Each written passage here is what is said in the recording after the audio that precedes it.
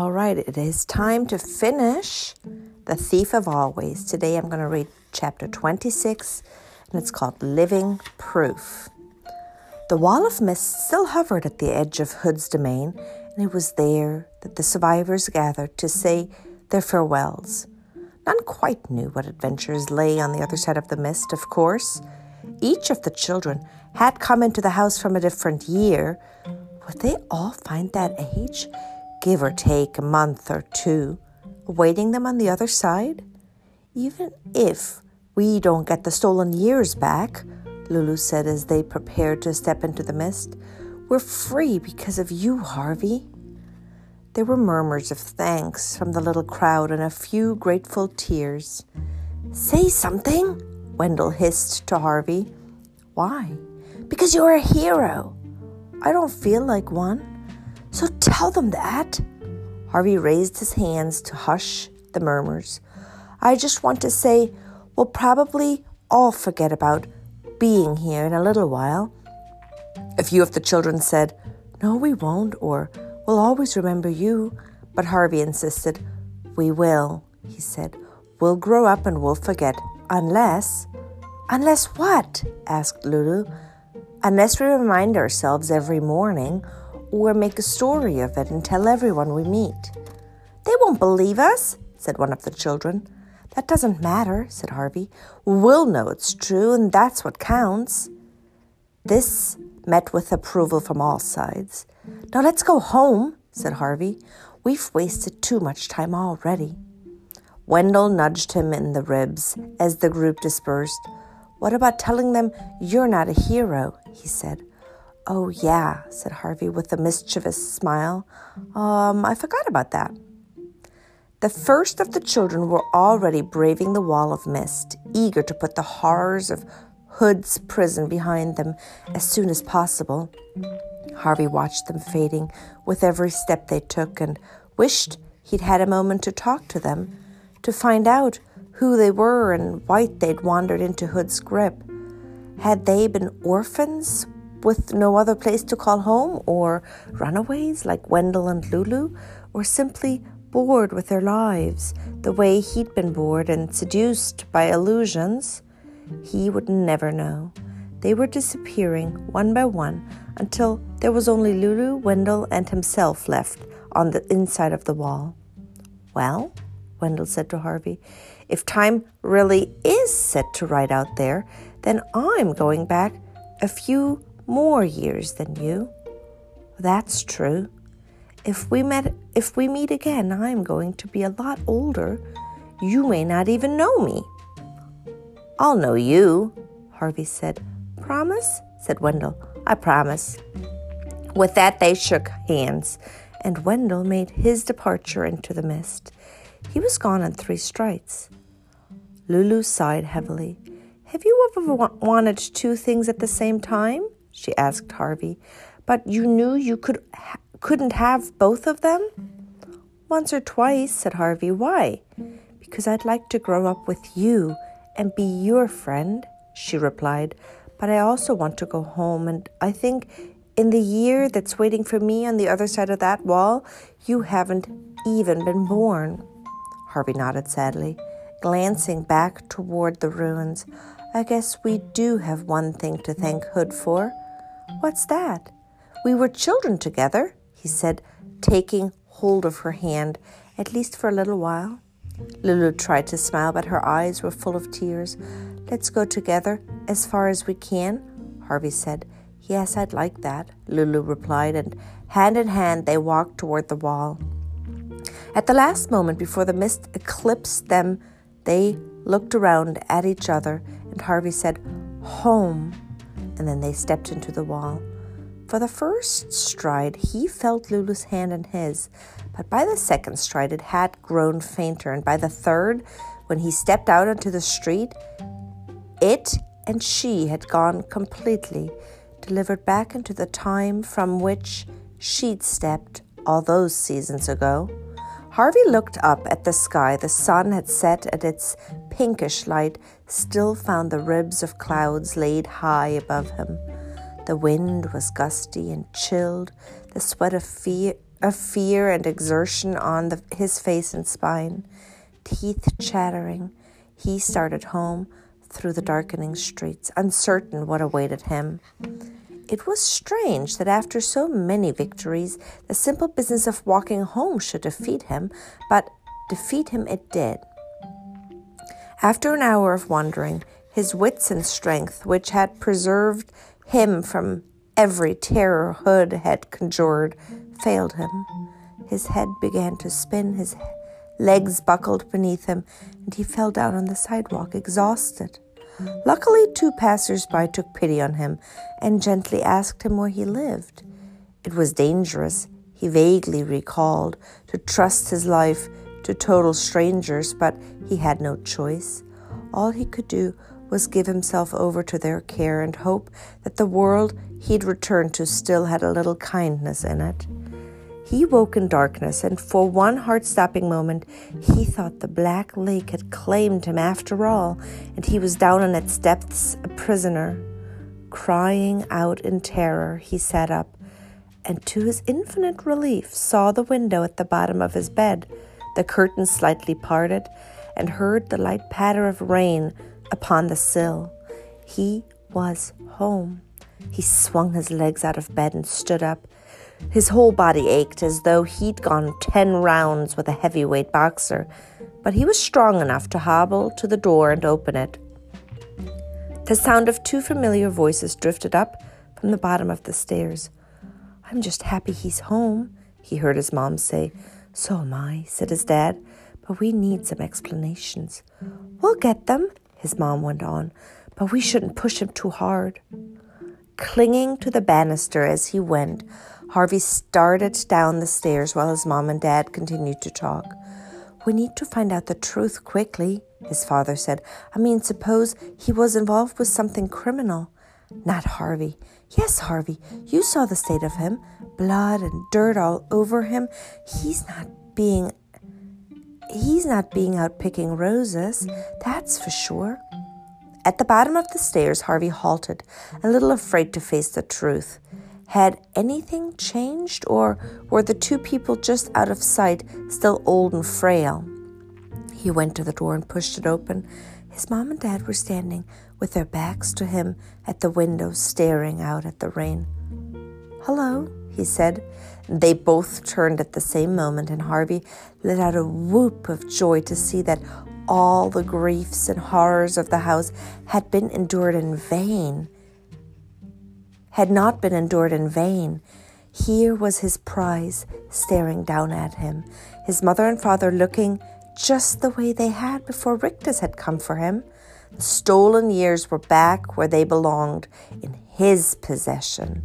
"I'm a good thief," he said half to himself. "Oh, my darling," said his mom, coming to him with open arms. He hugged her first, then his dad. "What have you been up to, son?"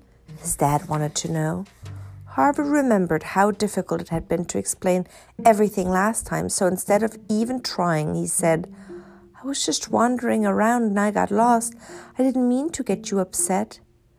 "You said something about a thief. Did I?" "You know you did," his dad said sternly. "Well, are you a thief if you're taking something that belongs to you in the first place?" Harvey asked him. His dad and mom exchanged puzzled looks. "No, honey," his mom said. "Of course not." "Then I'm not a thief," Harvey said. "I think you owe both of us the truth, Harvey," his mother said. "We want to know everything." "Everything?" "Everything," said his dad. So he told them the whole tale, just as they'd asked, right from the beginning, and if their expressions had been doubtful the last time, he'd related his adventures. They were incredulous now. "Do you really expect us to believe all of this?" his father broke in, while Harvey was talking about meeting Hood in the attic. "I can take you to the house," Harvey said, "or what's left of it. I couldn't find it last time because it hid itself from grown-ups, but Hood's gone, so there's no magic left to hide it with." Once again, his mom and dad exchanged baffled looks.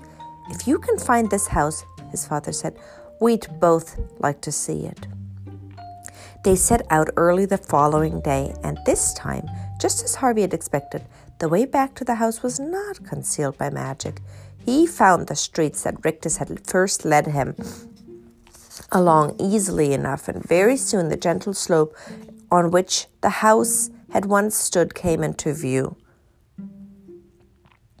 "That's it," he said to his mom and dad. The house stood there. "It's just a hill, Harvey," his dad said, "a hill covered in grass." It was indeed a surprise to see that the ground on which so many terrible deeds had been done had greened so quickly. "It all looks rather pretty," his mom said as they came to the place where the mist wall had stood. "The ruins are under there, I swear," Harvey said, venturing onto the slope. "I'll show you. Come on." They weren't the only visitors here today.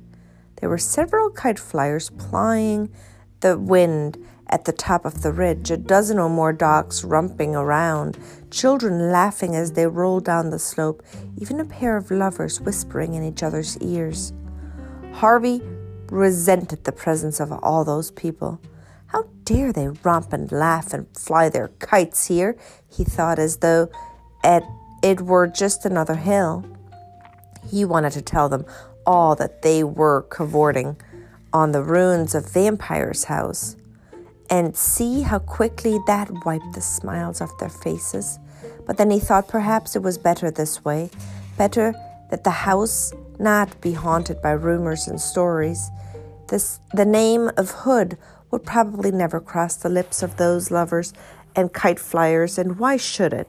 His evil had no place in happy hearts.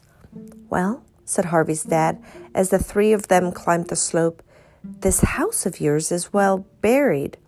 Harvey went down on his haunches and dug at the dirt with his bare hands. The ground was soft and gave off the sweet smell of fertility.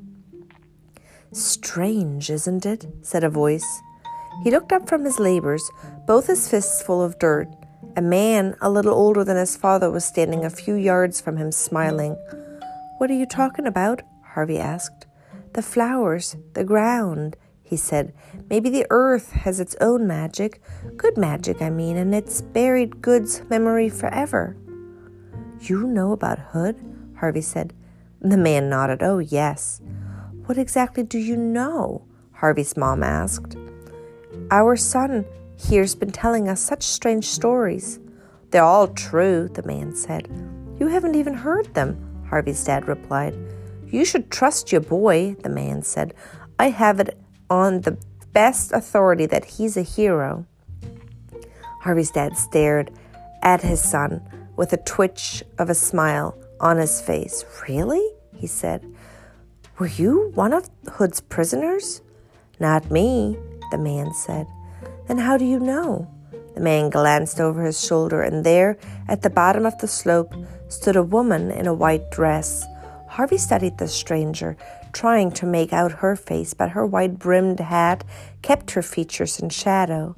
He started to get to his feet, intending to take a closer look, but the man said, "Don't, please. She sent me in her place just to say hello. She remembers you the way you are, young, that is, and she'd like you to remember her the same way." "Lulu," Harvey murmured. The man neither confirmed nor denied this. He simply said to Harvey, "I am much obliged to you, young man. I hope to be as fine a husband to her as you were a friend." "Husband?" Harvey mouthed. "How time flies," the man said, consulting his watch. "We're late for lunch. May I shake your hand, young sir?" "It's dirty," Harvey warned, letting the earth run between his fingers to the right hand. "What could be better between us," the man replied with a smile, "than this healing earth?" He took Harvey's hand, shook it, and with a nod to Harvey's mom and dad, hurried back down the slope. Harvey watched as he spoke to the woman in the white dress, saw her nod, saw her smile in his direction, and then they were both gone, out into the street and away. "Well," said Harvey's dad, "it seems your Mr. Hood existed after all." "So you believe me?" Harvey said. "Something happened here," came the reply, "and you were a hero. I believe that." "Then that's enough," said Harvey's mom. "You don't have to keep digging, sweetie. Whatever's under there should stay buried." Harvey was about to empty his left hand of dirt when his dad said, "Let me have that." He opened his hand. "Really?" said Harvey. "I've heard a little good magic's always useful," came his father's reply. "Isn't that right?" Harvey smiled and poured a fistful of earth into his father's palm. "Always," he said. The days that followed were unlike any Harvey's ever known, though there was no more talk of Hood, or of the house, or of the green hill upon which it had stood. The subject was a part of every look and laugh that passed between him and his parents. He knew they had only the vaguest sense of what had happened to them. But they were all three agreed on one thing, that it was fine to be together again. Time would be precious from now on. It would tick by, of course, as it always had, but Harvey was determined he wouldn't waste it with sighs and complaints. He'd fill every moment with the seasons he'd found in his heart, hopes like birds on a spring branch, happiness like a warm summer sun, magic like the rising mists of autumn, and best of all, love enough for 1,000 Christmases. The end. What did you guys think? Good ending? I am so happy to finish this book, and I thought the ending was really good. Awesome. I miss you guys. Bye.